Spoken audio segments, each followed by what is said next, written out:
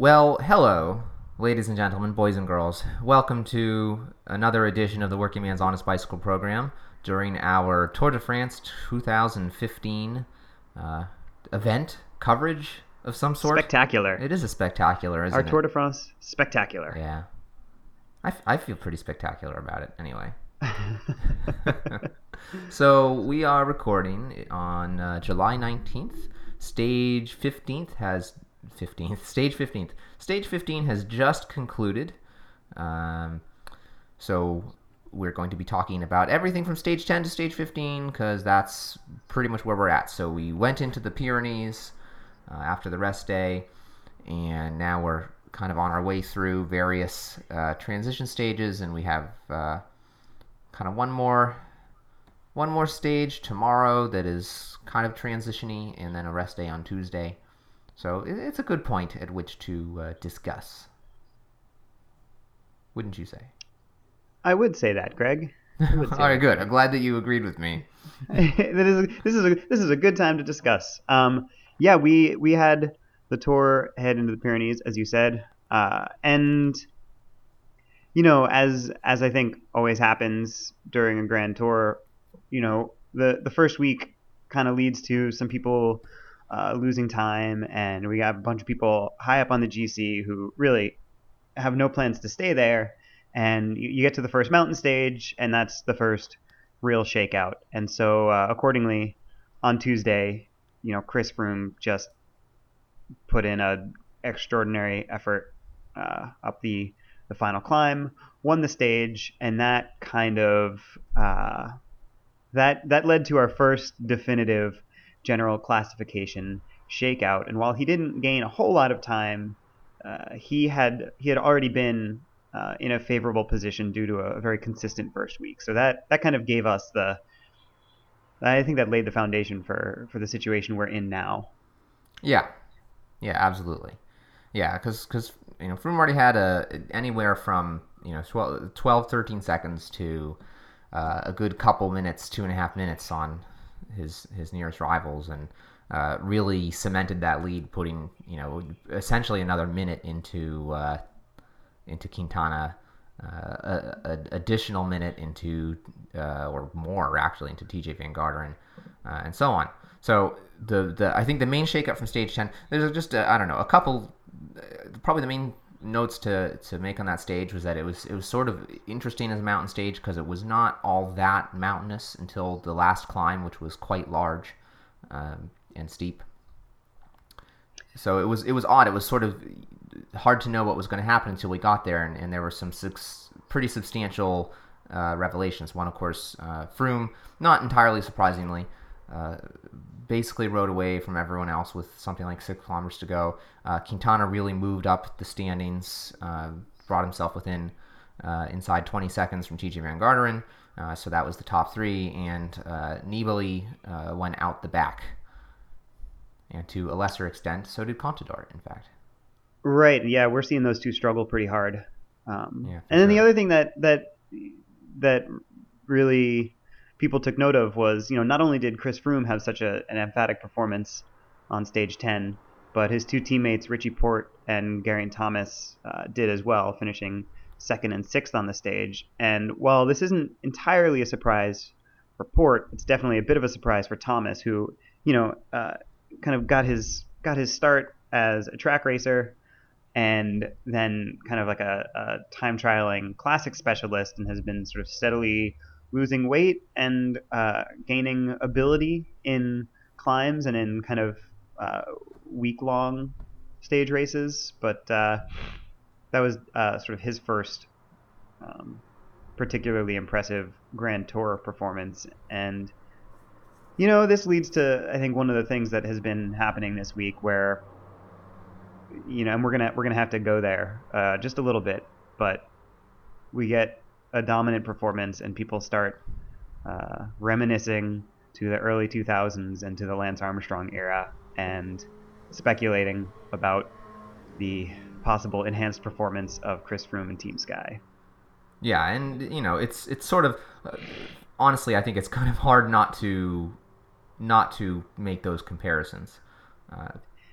Just because yeah. this is just the history. The history of the sport is that when we've seen something like this before, it's turned out not to be real. And without making a firm declaration about that here, there's definitely that fear, for Yeah. sure. And I roll my eyes a little bit about it. I mean, you're entirely right about what we've seen before and the sort of the history and the context.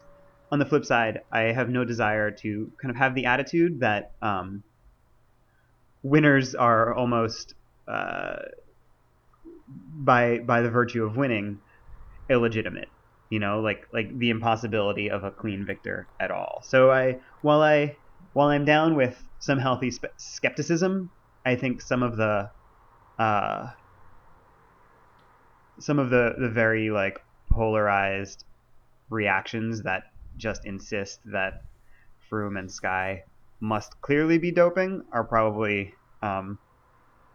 overboard and unfortunate and kind of detracting from what's actually going on, which is a big bike race in France, Sure, not sure. just not just outrage fodder. Yeah, and it should be noted that lately this always happens. That the guy who is leading the race comes under speculations and insinuation, uh, at least from sort of Brad Wiggins on in 2012. I don't think that there was a whole lot of speculation about Cadel Evans. Interestingly enough, uh, I the think he had some. I think he had some tenuous ties to some people. ah, I forget what, but yeah. okay. Well, leaving that aside, this is sort of a pretty standard unfolding of I don't know, as I said, insinuations and suspicion.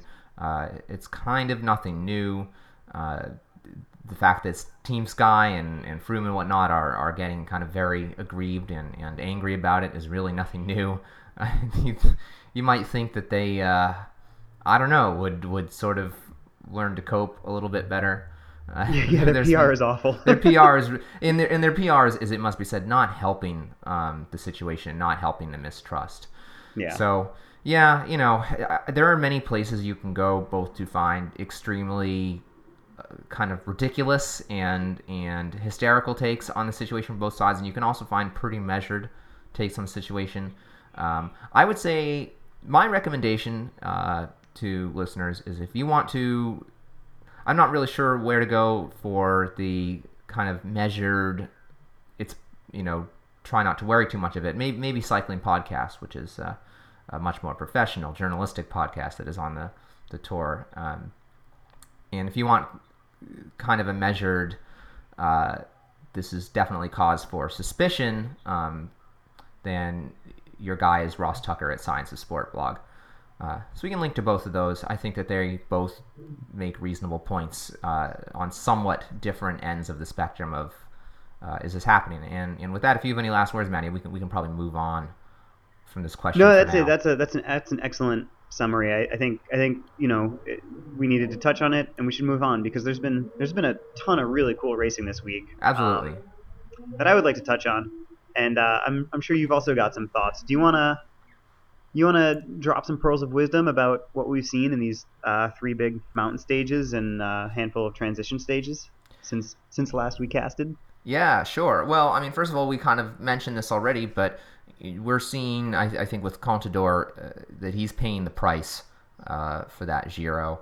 There's been a lot of talk in the media around that too, about what his team manager, a certain Mr. Oleg Tinkov, sort of thinks about this. It appears that they've kind of given up on him winning the race already, which is kind of interesting.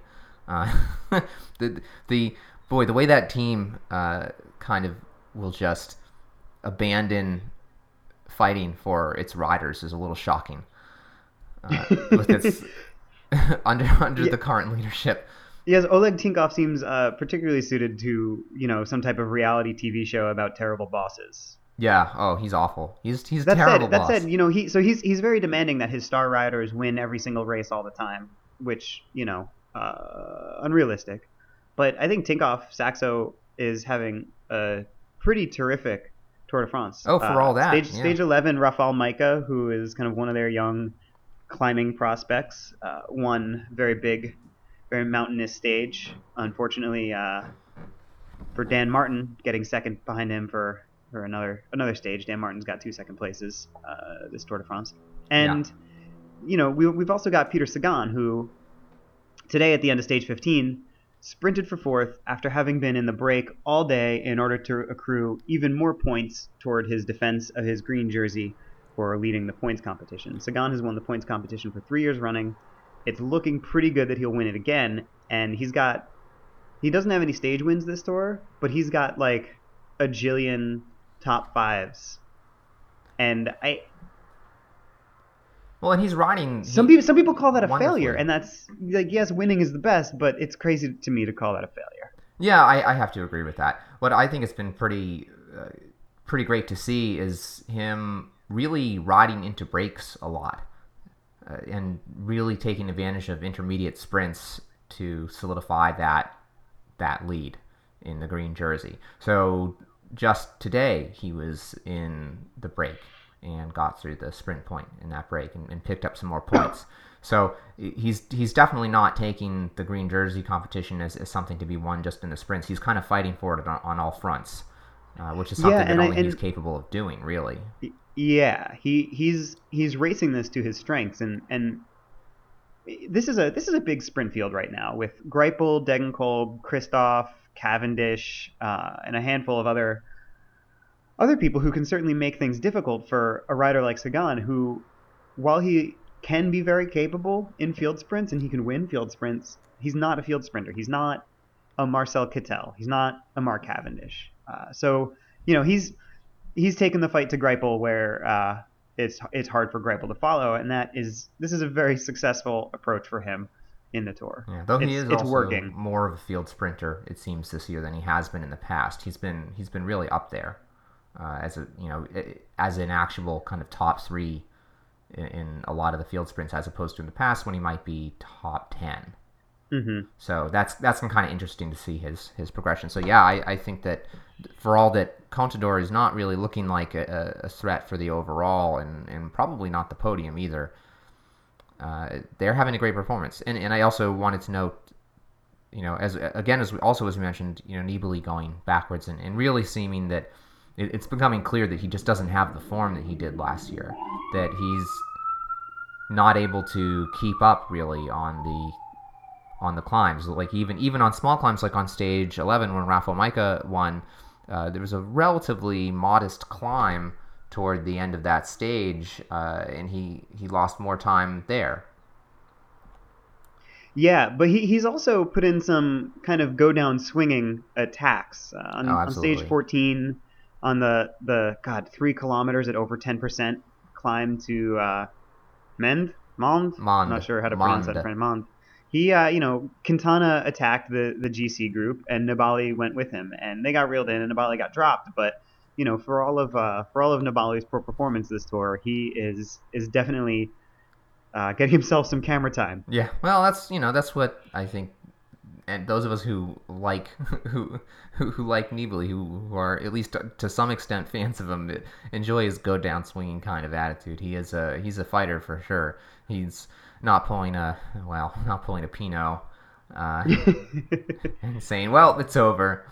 Though he also did a good job of riding himself into the break on stage 14 for that difficult Yeah, final climb. and again, yeah, on that same final climb, Thibaut Pinot and Romain Bardet went away from the breakaway that they were with, and this set the stage for, if this isn't, I think this tour has given us a lot of really exciting finishes, and I think we might remember stage 14 as really taking the cake, Oh because yeah, as they crested the final climb, they sort of tried to fall into a rotation on this kilometer and a half descent to the finish line, yeah.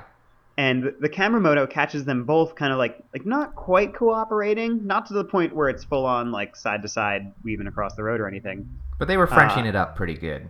they were Frenching it up a little bit, and Stephen Cummings of MTN Quebeca has apparently been climbing to limit his losses over the crest, and just gets in time trial mode over the crest of that climb, catches them, blows right by them, rips the final 2 or 3 corners in the last kilometer, and just wins the stage from the front of this small group in totally badass style. It was a amazing. big day for MTN Quebec, being an African registered team, and it was Mandela Day, so that's oh yeah, epic, like storybook stuff. It was amazing too, because the entire time, the camera is on Bardet and on Pinot, kind of making their way over the top of this climb and then starting working on this climb, and you never, on the entire climb, you never saw Stephen Cummings, because everyone in the break was attacking and showing off their climbing chops, and presumably he's down there at the back just kind of chugging his way up this climb, all time trialist style,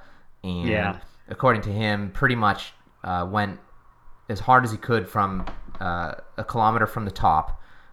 And then, all of a sudden he was in the camera and on these guys' wheels and just went right by them and never rotated with them after that. Just rode from the front. And it's not like he just rode through them and away from them. They were close, but they were just completely unable to get a handle on him and control him. And one of the things that Cummings said in his interview after the stage was, there's no way that 2 climbers are going to be able to hold the wheel of a trackie through corners like that. Right. Steve Cummings, a team pursuiter from the Great Britain track cycling team. Yeah. Some years back. Yeah, absolutely. So MTN Quebec actually is one of the ones worth noting. This team has completely justified their inclusion in the Tour, and then some. They are riding so well. They've been in so many breaks. Obviously, they had the King of the Mountains jersey with Daniel Tecla-Hymenot. Difficult name to say, but there you go. Also, so much fun to say. So much I fun love the to cadence say. of it. Seems like and he's an exciting rider. Also, the one of the 2 first black African riders in the Tour de France. So just it's really fantastic to see their performance, and they've been outperforming a lot of the bigger teams. Really, when it comes down to it. And not only that, but we saw them mixing it up in the sprint today, stage 15, and Edvald Bosenhagen finished 5th. Yeah. Which is he used to really kind of reckon with field sprints in a little bit more than a 5th place sort of way, but seeing him back after kind of a bunch of quiet years, or a bunch of really maybe underperforming years, given the promise that he initially busted out with 4 or 5 years ago. Yeah, that's cool. Yeah, it is cool. So they're having a great tour. We might want to back up a bit to stage 13, which was also tremendously exciting. So much good racing. Another transitional stage. So much good racing in this tour in this week, where we had a break that was out and a finish on top of the Côte de la Selve. I think that's how you say it. Côte de la Selve. Cap 4 climb, really pretty steep, a little bit twisty, short. Oh no, sorry, it's not a categorized climb with the finish. That was earlier in the class, in the race, I think. Sorry, I'm trying to dig up my profile for this now. No, sorry, it was the finish in Rodet on an uncategorized climb, but nonetheless one that was pretty stiff. Short and stiff, which is just the tour has stuck some really excellent, exciting finishes. Yeah, absolutely. So break coming into this climb and trying to hold off the peloton, and just ultimately Greg Van Avermaet kind of jumping away from the field really early, and Peter Sagan again, just ridiculously versatile racer, getting on his wheel. And I think everyone thought, because I know I thought, it looked like he was just going to basically that he had Greg Van Avermaet's number on this, and that he was just going to stuff him in the last 50 meters. And it looked but no dice. I mean, that was a hard finish, and he just couldn't. Van Avermaet was just really pounding the beef up this punchy little climb, this sort of brief little gentle leveling off, maybe even downhill. He was like in the drops sprinting for a good, I don't even know, minute and a half. God. It was something brutal. that just looked, you could feel your legs burning just watching this finish. Oh yeah, they're both grimacing and just they're kind of just turning the pedals over The and the super tired victory salute, yeah, we're like, oh, I have to break my arms up now too. yeah, exactly. And And of there, course, the joke going around the internet yep. is, with Van Avermaet and Sagan racing for the honors. They'll both finish second on this stage, but no, Van Avermaet won out. He's always knocking at the door of a lot of big stuff. It's cool to see him take his first Tour de France victory, Yeah, stage victory. and weirdly, one of the biggest victories of his career, Yeah, just because he's been perpetually in second or third place. He's a podium presence, but yeah, it's nice to Speaking see. speaking of podium presences, John Degenkolb got fourth place on that stage, on stage 13, and fourth place seems to be where he has been lingering for a lot of this tour. He's Yeah. not he's not won a stage. I'll say this too. I picked him for my Velo Games team because I Mm-hmm. thought, with all of the like kind of lumpy, chunky finishes, that he would be a really solid threat uh, to reckon with a bunch of stage victories, and he has not cracked through. No. Today, stage 15 was perhaps his best bet. He got second. It looked like he was overtaking Greipel, but the camera foreshortening totally fooled me. Greipel won the stage. Degenkolb got second in front of Christoph and Sagan. Yeah. So I wonder if Degenkolb was just a little bit short of his best form, because I would have anticipated him to have won a stage by now for sure. Me too. Me too. And the same comment goes for Christoph, who's been relatively quiet, though Katusha has obviously been working pretty hard uh, for his Yeah. sprints. Yep. Katusha's really not been much of a. I mean, that's not. I mean, he's been up there a couple times, but yeah, But that's it. yeah, He's been exactly. up there a couple times, but that's it. He's really not been on the level of even sort of your Peter Sagan in the bunch of. And of course, Greipel winning again today. Just It's so many three people, I three think. stage wins this tour. Oh, yeah, so many people I think had written him off as a sprinting presence, and he's just come roaring into this Tour de France, just completely on fire, so fast, and is just crushing it, and is still in Absolutely. with a shot at that green jersey. He's got a shot. I would call it an outside shot, but he's got a shot. Sure, yeah. So here's something else that my eye is drawn to, and that's that Lotto Soudal's puncher Tony Galopin is lurking in the general classification at ninth place, and he is not an out and out climber by any means, but he's having a very solid tour and climbing quite respectably, and he's looking like he could solidify himself a top 10 if he can hang in the Alps a little bit. Yeah, we'll have to see how that goes. It's been interesting to watch. He hasn't been looking quite. I don't know. Usually, I think of him as being a little punchier for the stage Yeah, wins, yeah, but absolutely. he's been sort of chugging along, Yeah, and doing really quite well for himself. Robert Hessink, as long as we're talking about GC riders, and it's just nice to see him riding well again, finally, yeah. and putting in a good ride. And yeah, he's a solid rider and had just man some really bad luck for the last several years. Just really sad and difficult things. His father died unexpectedly. He broke his leg. He turned out to have a heart condition that needed treatment. It was just like, man, this guy can't catch a break. So it's been nice seeing him climbing high.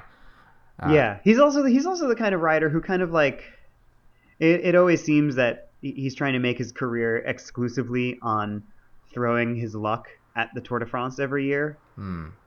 and that's so difficult. We've talked about how crazy and chaotic a 3 week long Grand Tour is, and how much needs to accidentally go right in order to have a good ride. Yeah, yeah, absolutely. And when you look at, he's just not he's not that top tier GC guy. And I think that there were thoughts when he was earlier in his career, like in 2008, 2009, that he might mature into sort of a top tier GC rider, and that's not looking like it's going to pan out that way Hmm. for him. Yeah, So he like many other people I think on Lotto and El Yumbo are capable opportunists. Guessing Wilco Kelderman, Lawrence Tendam, They're very good riders. A lot of them, well, Kelderman and Tendam had pretty disastrous first weeks, so they were resigned to stage hunting. Yeah. But but they're looking for opportunities, and they'll make them and find them.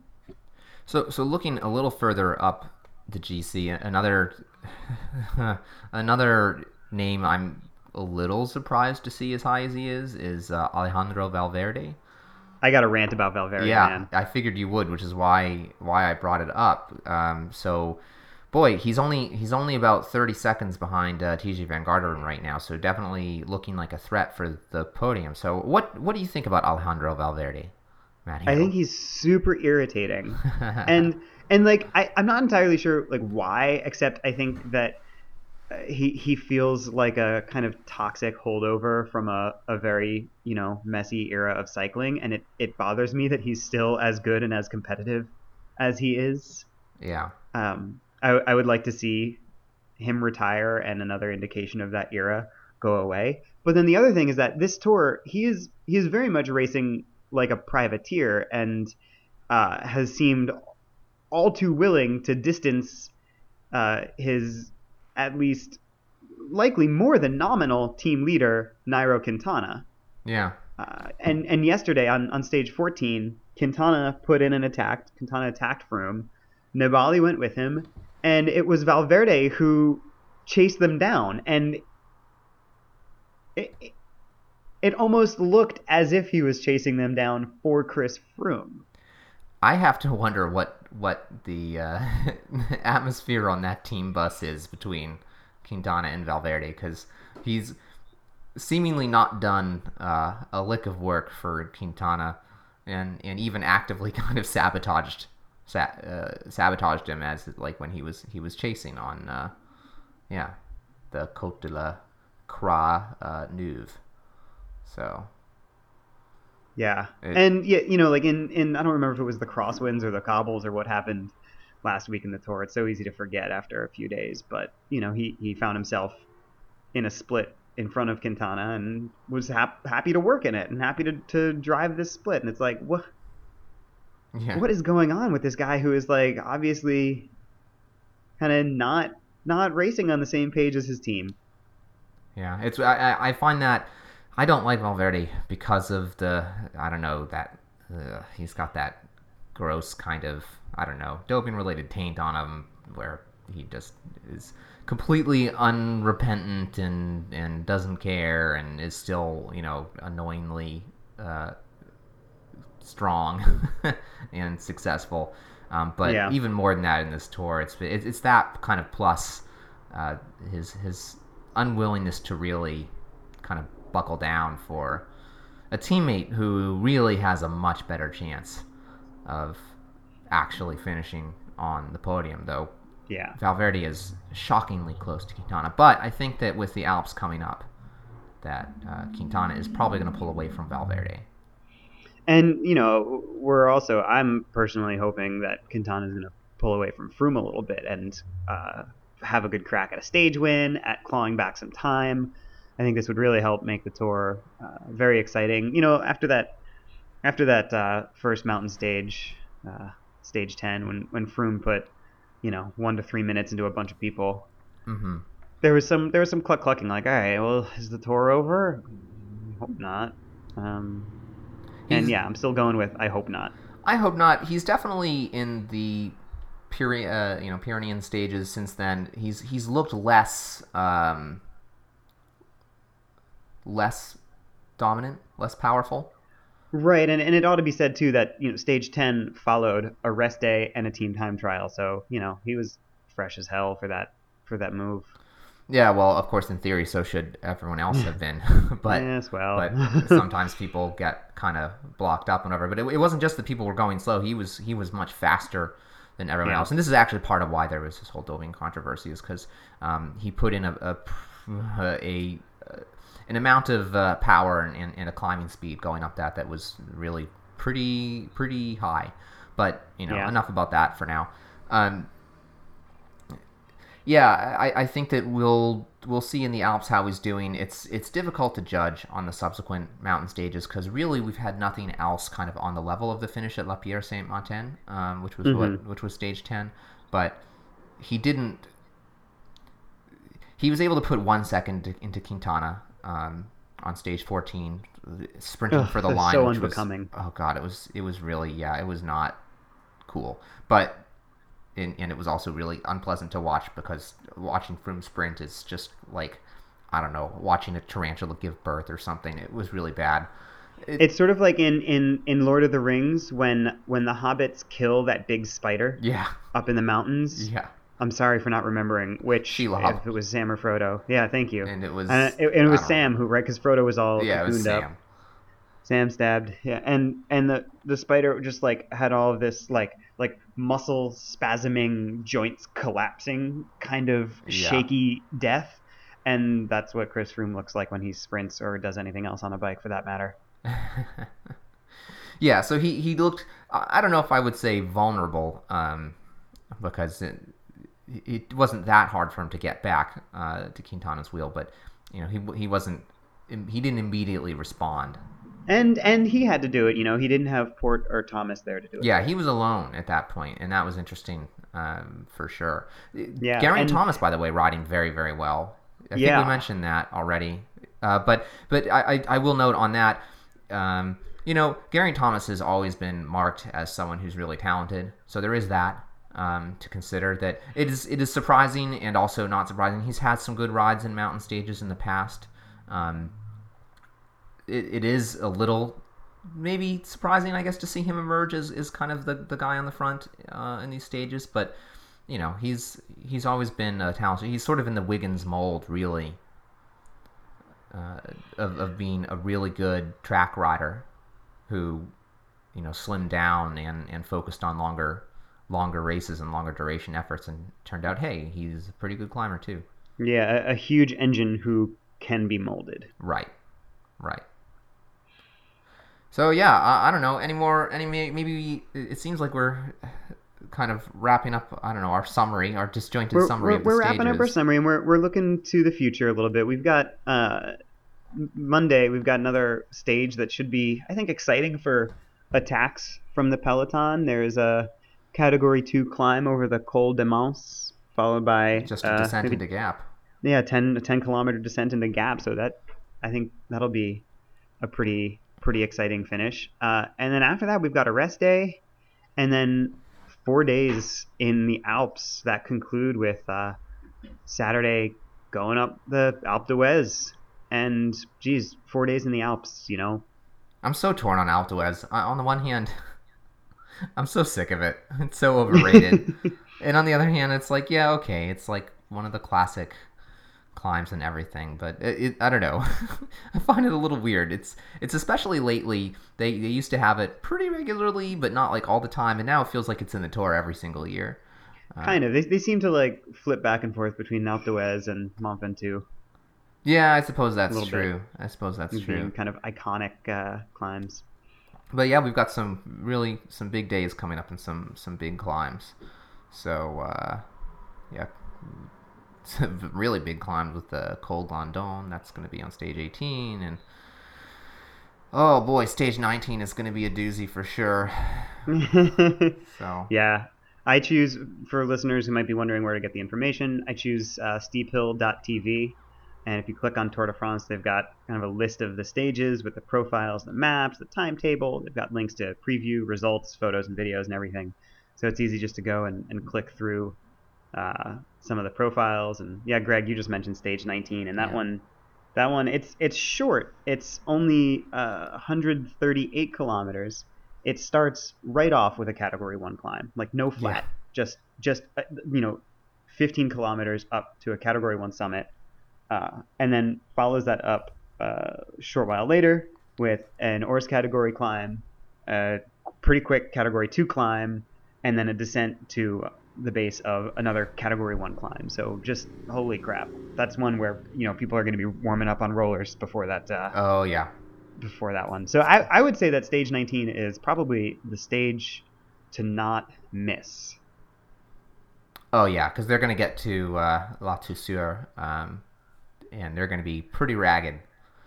Yeah. And these short stages are fun because guys just go really hard on them, so it makes for some very energetic racing. I just People just go bonkers from the gun. yeah, Yeah. just on a smaller scale, I just had a race like that yesterday. A race that would normally be as a Cat 3 race, like 60 miles, but the course had to be altered, so it was a single 40-mile lap that started with two like 9% 3 and 4 minute climbs immediately following each other. And oh boy, Oof. that's the kind of thing that Oof. just you really want to warm up before you do it. It really hurts to be going up a big steep climb, less than 5 miles after you start a race. So, See, my memory of the classic course of hill towns is, it kind of starts off with like a 15 or 18 mile like gradual descent, and then it just hits you at the base of like a 15-minute climb.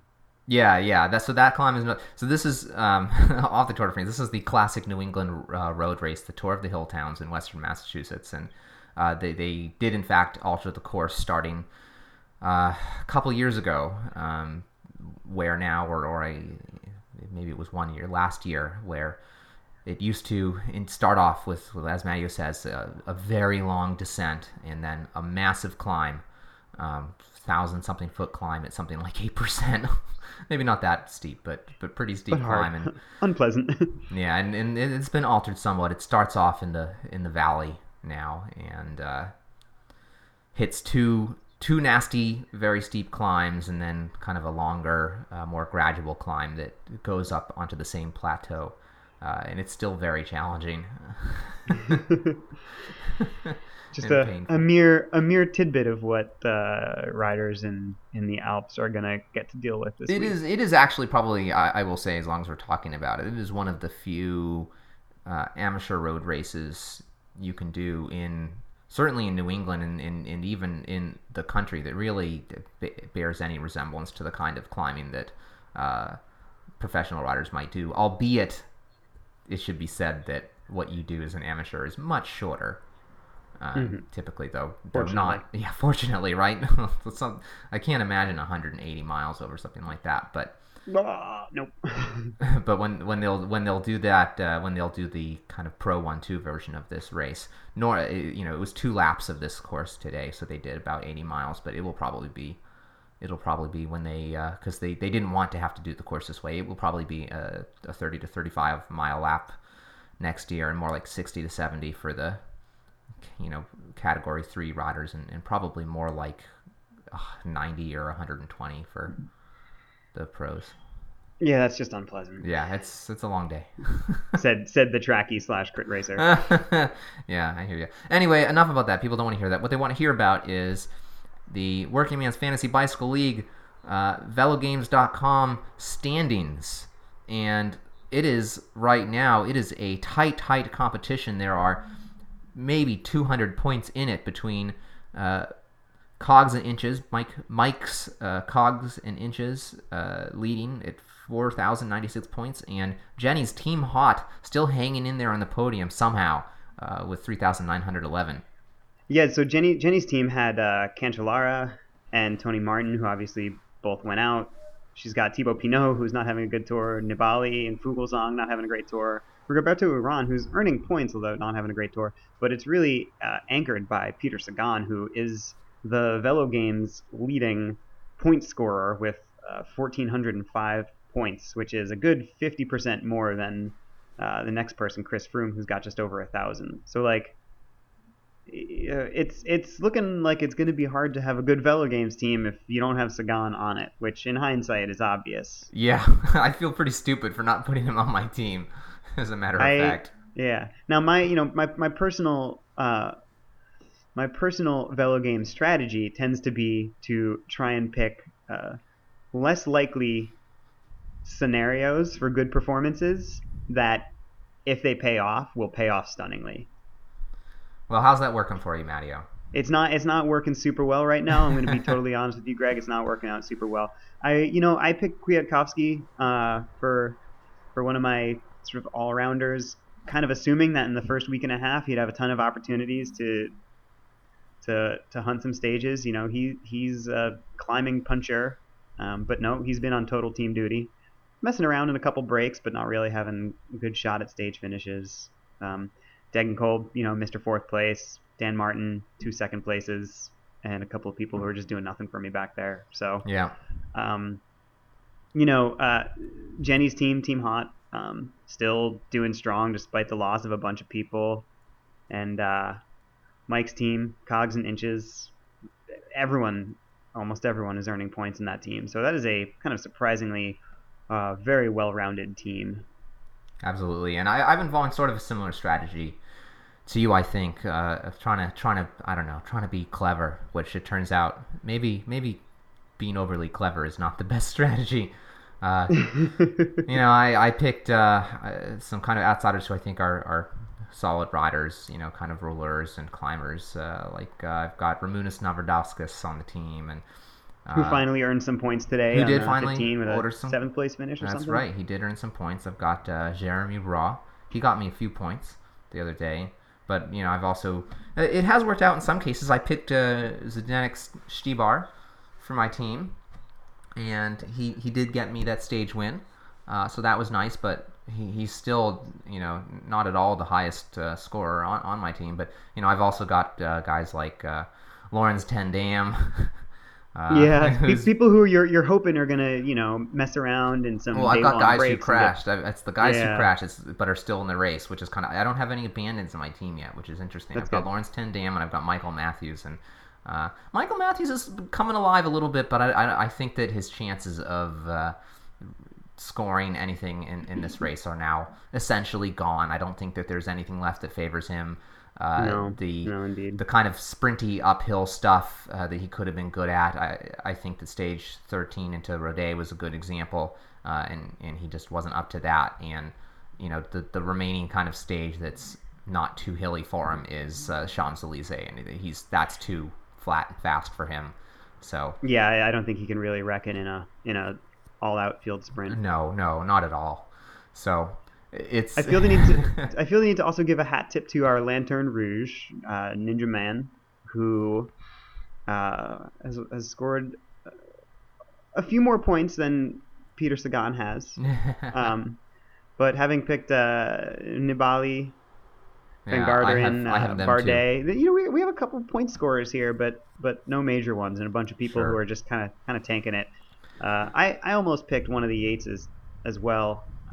But they're not really quite having the kind of point earning tour. And then Perot, Matthews, De Gent, Hansen, Pinot, just not really raking it in the way you need to in order to be competitive in a sport like fantasy cycling. Indeed. Well, and it must be said that as far as the competition between you and your team and my team, so Zubas and Sperry Topsiders and Team Science.